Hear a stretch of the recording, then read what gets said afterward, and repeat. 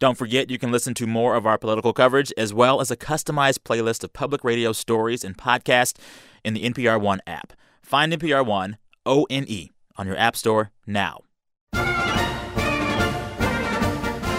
Hey, y'all. It's the NPR Politics Podcast, here to talk more about how Donald Trump won the presidency and what comes next. I'm Sam Sanders, campaign reporter. I'm Danielle Kurtzleben, political reporter. And I'm Scott Horsley, White House correspondent. Hey, Scott. So you're at the White House right now. I am. Yeah. So we heard from the president there today.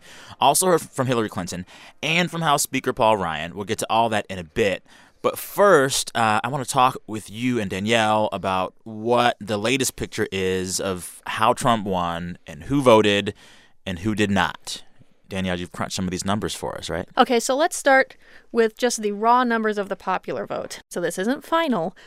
Clinton is ahead of Trump in the popular vote by around 220,000 votes. This has slowly been inching around all day, but that's where we are right now. It could, change by the time this podcast goes up. That's very close. It's phenomenally close when you consider that together the two of them have around not quite 120 million votes counted thus far. Wow. Yes. And so that 120 million, what's that ratio of all adults that are registered to vote or able to vote? Do we know that? Yes. So according to the U.S. Elections Project, 231.5 million people were eligible, give or take.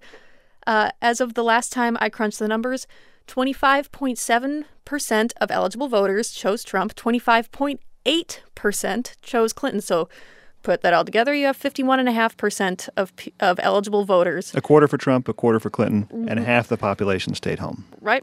So a quarter of the voting age population made Trump president. Voting eligible. Voting eligible. Yes. So there was some talk of this scorched earth strategy of just depressing turnout overall. And whether that was strategic or not, it does seem that turnout was depressed. Yeah. We've been hearing a lot about what happens to the white vote, undercounting or underestimating the white vote. So what is fascinating is that nationally, Trump won the white vote by around 20 points, 20-ish.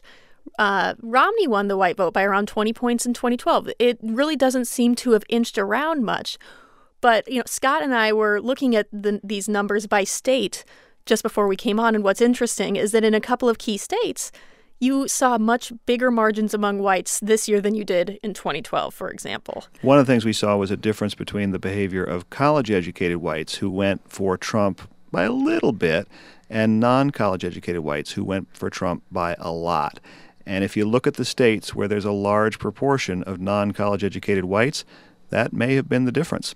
Absolutely. And I should add that gap between college educated and non-college educated whites just blew up this year compared to 2012, 2008. It was gargantuan this year. But not quite enough to push the college-educated whites into the Clinton column, which some folks had expected. We saw some states where white college-educated women went for Clinton, but not in huge numbers. And that confounded some of the pundits because some of the pundits thought Hillary Clinton was really going to be, she was going to be the first Democrat to win the white college vote. She was not, at least not at the national level. Right. Speaking of confounding, I think one of the big questions today and probably for the next few weeks is how pollsters and polls got this so wrong. Are we any closer to any answers on that front? So I have talked to a couple of people involved in polling last night and today, and this is going to be a thing that is pieced out in the coming months. For example, the American Association of Public Opinion Research is putting together a committee to look at what exactly happened with polling. But here are a few takeaways. I talked to Claudia Dean. She is the vice president of research at the Pew Research Center. She said she can't say anything definitive about what made polls so, funky, to use a technical term. But she gave three big possibilities. Okay. Three plausible possibilities. One is what pollsters call non-response bias, by which I mean it is possible that Trump supporters were not answering polls by as much as the pollsters thought they would.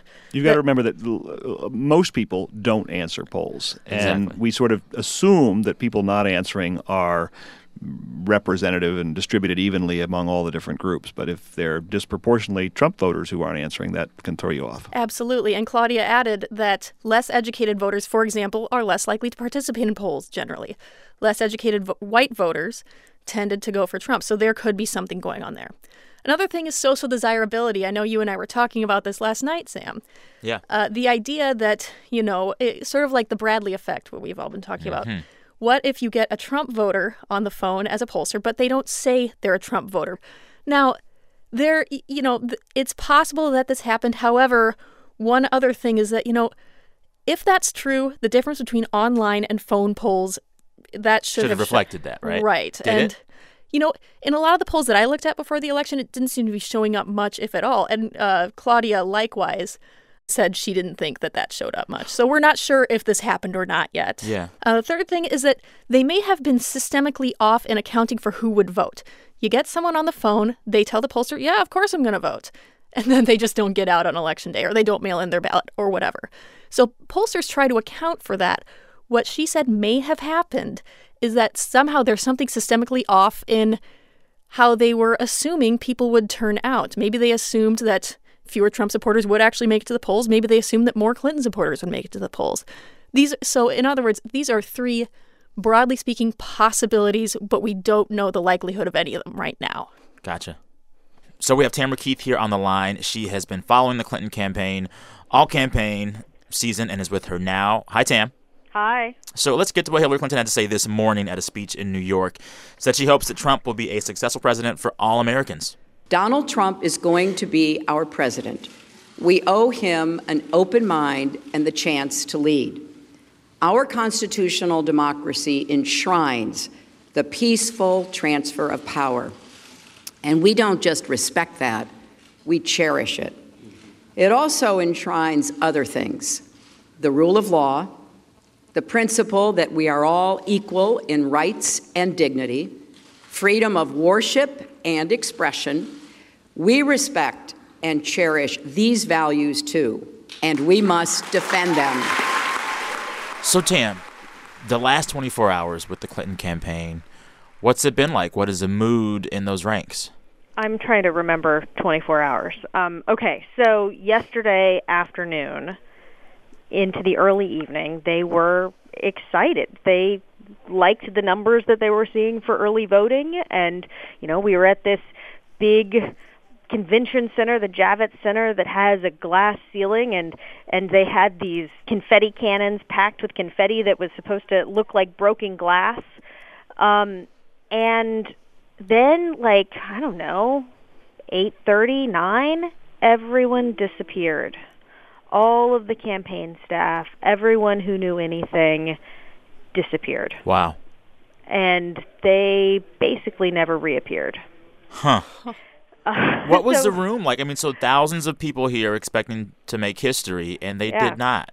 And they did not. There were all of these young women who were wearing pantsuits, like brightly colored pantsuits, and some white pantsuits, but like these pink pantsuits and blue pantsuits and velvet pantsuits. And they were there to celebrate something. They were there to celebrate history.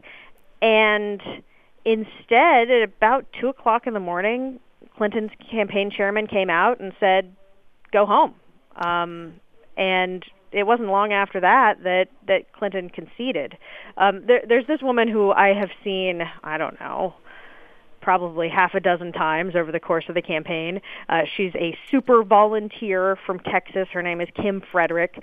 She wears like the Superwoman cape, and she has these boxing gloves because Hillary Clinton is a fighter.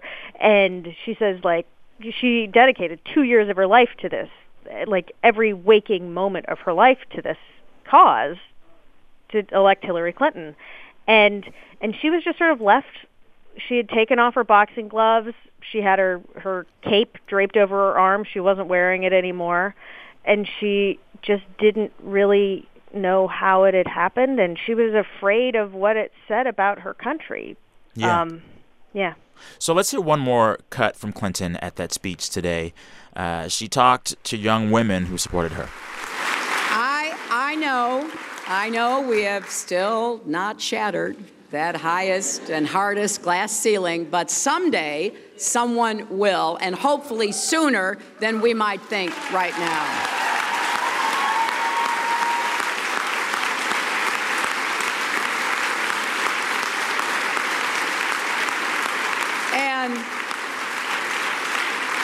And to all the little girls who are watching this, never doubt that you are valuable and powerful and deserving of every chance and opportunity in the world to pursue and achieve your own dreams.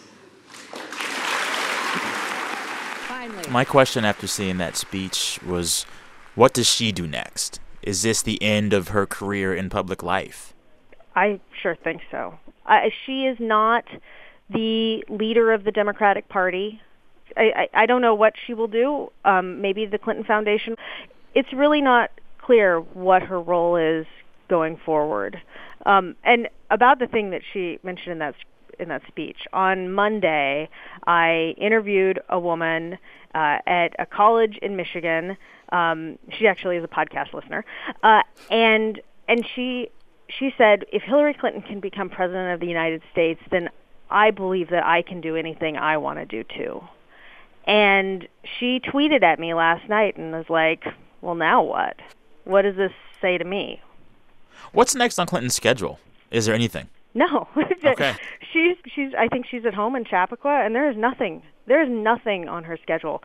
This is what happens when you lose. It's over. Yeah, I have to say I've covered a couple of losing presidential campaigns, and one of the starkest things is when the last Secret Service car goes away and you're just there by yourself. Now, of course, she'll keep Secret Service. She's still the ex-First Lady, so she'll have more trappings than, say, John Kerry or John McCain did. But, you've spent the last year in this cocoon, and now the cocoon is gone. There is stuff that she is really, really passionate about that she could certainly go back to. But I don't think that she is going to be a large public presence. She's also had to do her hair and makeup every single day for 19 months because she's a woman running for president. And I see her spending a few days not doing her hair and makeup. Well, Tamara, you have a train to catch. I do. And I really hope that you get a few days off because you have been working yourself ragged. It's not going to happen. Well, I hope to see you soon here in the office. Hugs. Hugs. Okay. All right, buddy. See you soon. Bye. Okay, time for a quick break. We'll be right back to hear what President Obama had to say today. Support for this podcast and the following message come from Wonder Capital, asking, what if you could help combat global climate change and make money at the same time? Introducing Wonder Capital, the award-winning online investment platform that allows individuals to invest in solar energy projects. You can earn up to 8.5% annually while diversifying your portfolio. Best of all, Wonder Capital doesn't take any fees for investing your money. Create an account for free at wondercapital.com/NPR. Wonder Capital. Do well and do good. Support also comes from Squarespace, the simplest way to capture your passion with a beautiful website.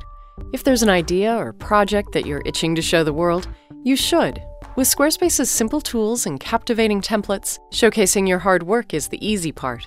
Show your support for the show by using offer code POLITICS at checkout. Set your website apart.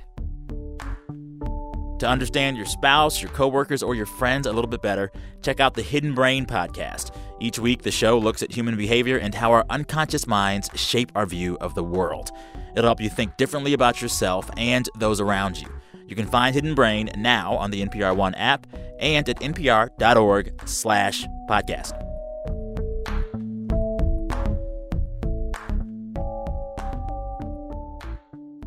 Okay, we are back. President Obama spoke at the White House today alongside Vice President Joe Biden. He praised the historic nature of Hillary Clinton's candidacy, and he urged supporters to not be cynical about America. Sometimes you lose an argument. Sometimes you lose an election. The path that this country has taken has never been a straight line. We zig and zag, and sometimes we move in ways that some people think is forward and others think is moving back. And that's okay. I've lost elections before. Joe hasn't. But, so I've been sort of sharing. Remember, you beat me badly. That's the way politics works sometimes. We try really hard to persuade people that we're right. And then people vote. And then if we lose, we learn from our mistakes, we do some reflection, we lick our wounds, we brush ourselves off, we get back in the arena. We go at it. We try even harder the next time. The point, though, is that we all go forward with a presumption of good faith in our fellow citizens. Because that presumption of good faith is essential to a vibrant and functioning democracy. So Obama did not spend any time talking about Trump's promises to get rid of a lot of Obama's signature accomplishments.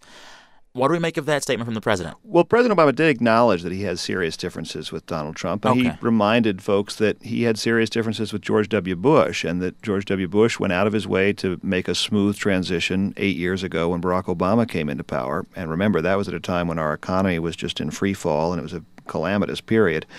But President Obama has made it a point of pride to say that whoever won this election, he was going to do everything he could to ensure a smooth transfer of power. Of course, he was hoping that that passing of the baton would be to Hillary Clinton rather than Donald Trump. But he said that Americans should view one another with the presumption of good faith. There's been maybe too little of that throughout this election season. Hillary Clinton said something similar about the way she was viewing Donald Trump, wishing him well and that he would be our leader and deserved a chance to show what he can do.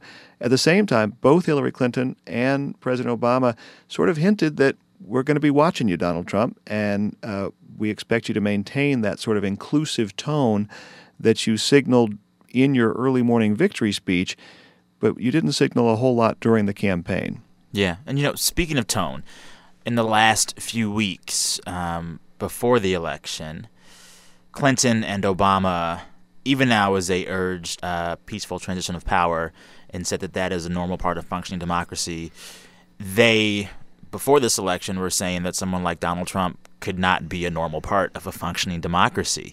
Do their words today match the rhetoric of the campaign that we saw in the final weeks? Well, look, there's no question that both Hillary Clinton and Barack Obama see Donald Trump as something out of the mainstream of American politics, as President Obama said, as temperamentally unfit to be commander-in-chief. And they made that argument during the campaign. And as Obama says, you make your argument and then people vote, and sometimes you lose.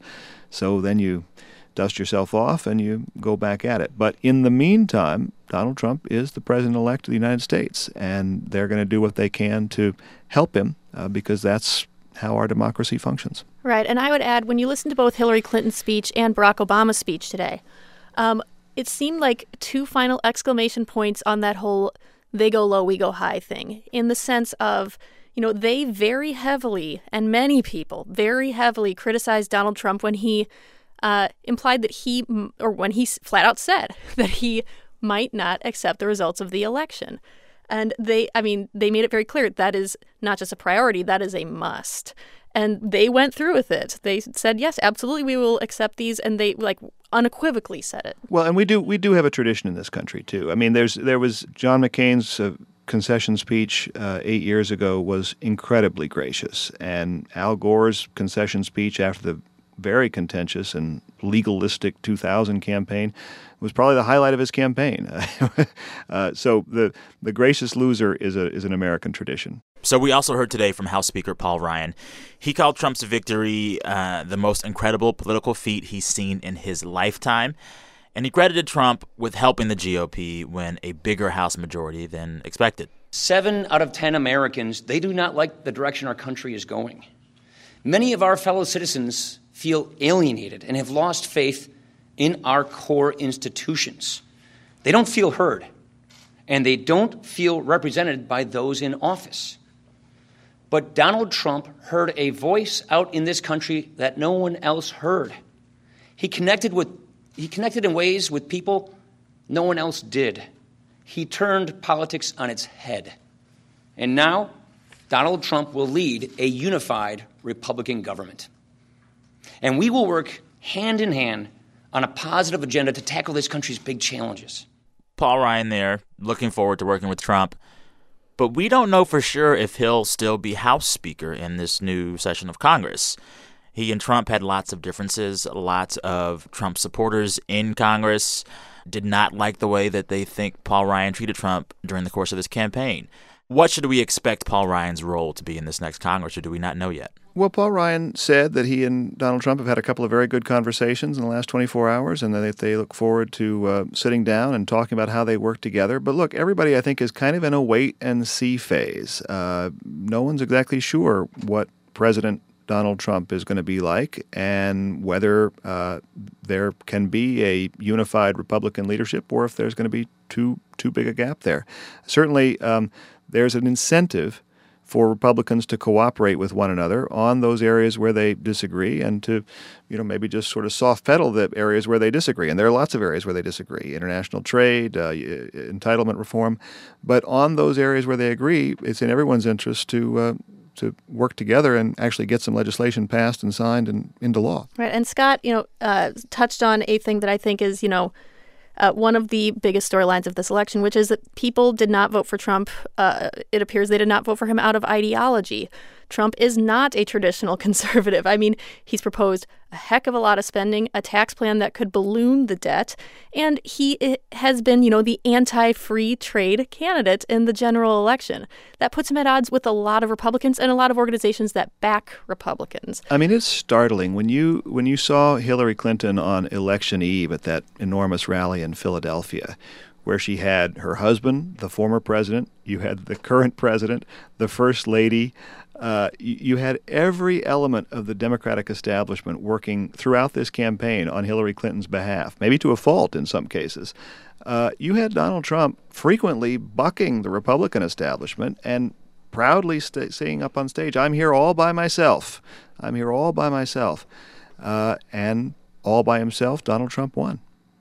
So now on the line, we have Sarah McCammon, who has been with the Trump campaign. Hey, Sarah, how are you holding up? I'm all right.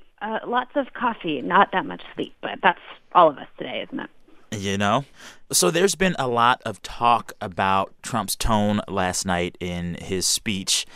Very gracious tone that he took. What's the campaign sounded like today, Sarah? Well, today they've been pretty quiet. I ran into Kellyanne Conway as campaign manager in the lobby of the Hilton Hotel early this morning as the victory party there was wrapping up. And she said they were going to take the day and just kind of reflect and spend time together at Trump Tower. I saw a couple of tweets from folks in the campaign saying that they had watched Hillary Clinton's concession speech together at Trump Tower. But yeah, the tone last night was really subdued, on message, and the message was different. It was much more toned down. He didn't talk about immigration. He didn't talk about building a wall. He didn't talk about banning Muslims or keeping out refugees. Instead, he talked about something fairly innocuous, infrastructure, that has a lot of bipartisan support. And he praised Hillary Clinton, the same Hillary Clinton that just a couple of days ago he was calling, crooked Hillary. And his supporters have been shouting at every rally I've been to in recent weeks, lock her up, lock her up. So it was an incredibly different tone from the president-elect. So there are lots of questions about what Trump as president looks like. And one of the biggest questions with all of that is what his cabinet looks like. Do we have any signals as to what that might be? Right, and that is the next big job for them. Kellyanne Conway said they've got to put together a government, as she put it. Trump does have a transition team in place. New Jersey Governor Chris Christie is in charge of that, has been for a while. And, from time to time at rallies and so forth, Trump will kind of give shout-outs to people he says might be in his cabinet, like Dr. Ben Carson, he suggested, maybe Rudy Giuliani, both of whom have been surrogates for him. I was in Iowa this week. Governor Terry Branstad is the governor of Iowa, longest-serving governor in the nation. Just a bit of trivia there. And Trump said he would be great because he knows about trade. It's an ag state. He'd be great to take care of China, as Trump put it. So who knows? This is something that will be sorted out in the coming days.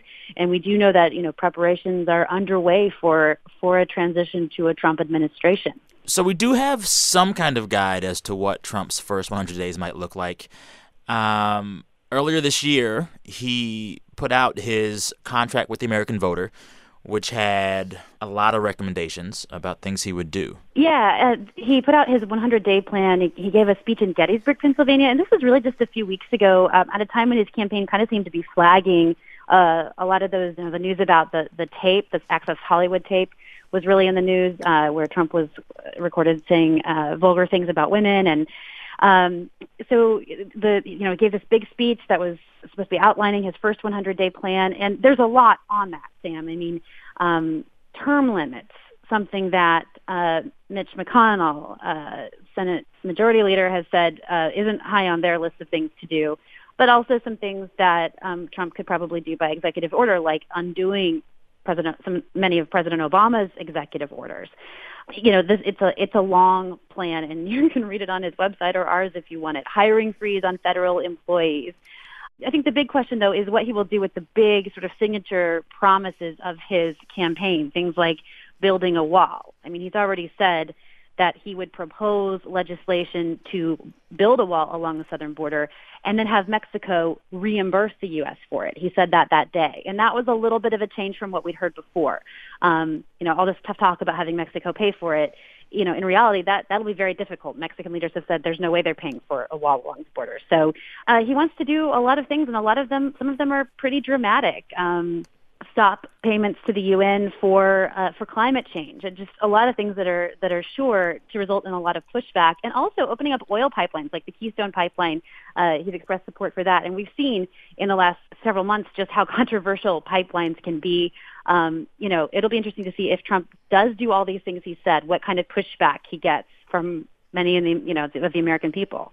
And is he likely to have pretty strong support for whoever he picks for the Supreme Court?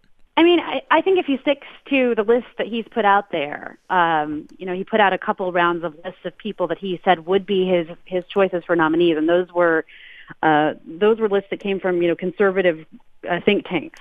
I think he'll be just fine with Republicans in Congress. I mean, this is actually something that a lot of conservative Republicans have used as a talking point to sort of sell Trump to reluctant conservative voters, saying, look, he's given us a list of conservative justices he would appoint.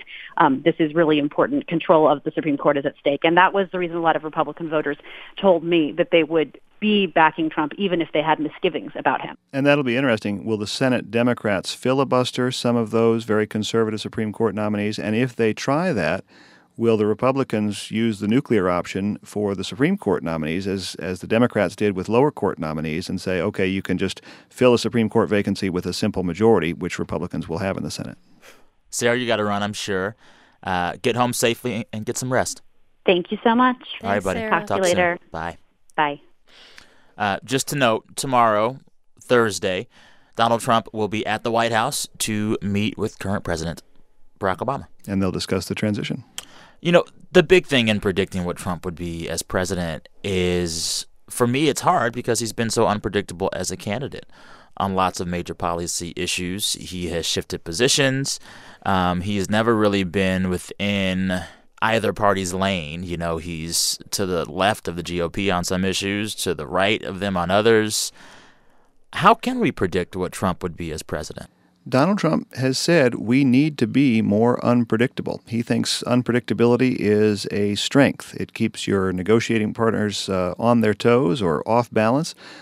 He is an instinctive actor, so he sees unpredictability as a net asset for him. Whether that works when you're holding the highest office in the land, we'll see. All right. So that is it for today.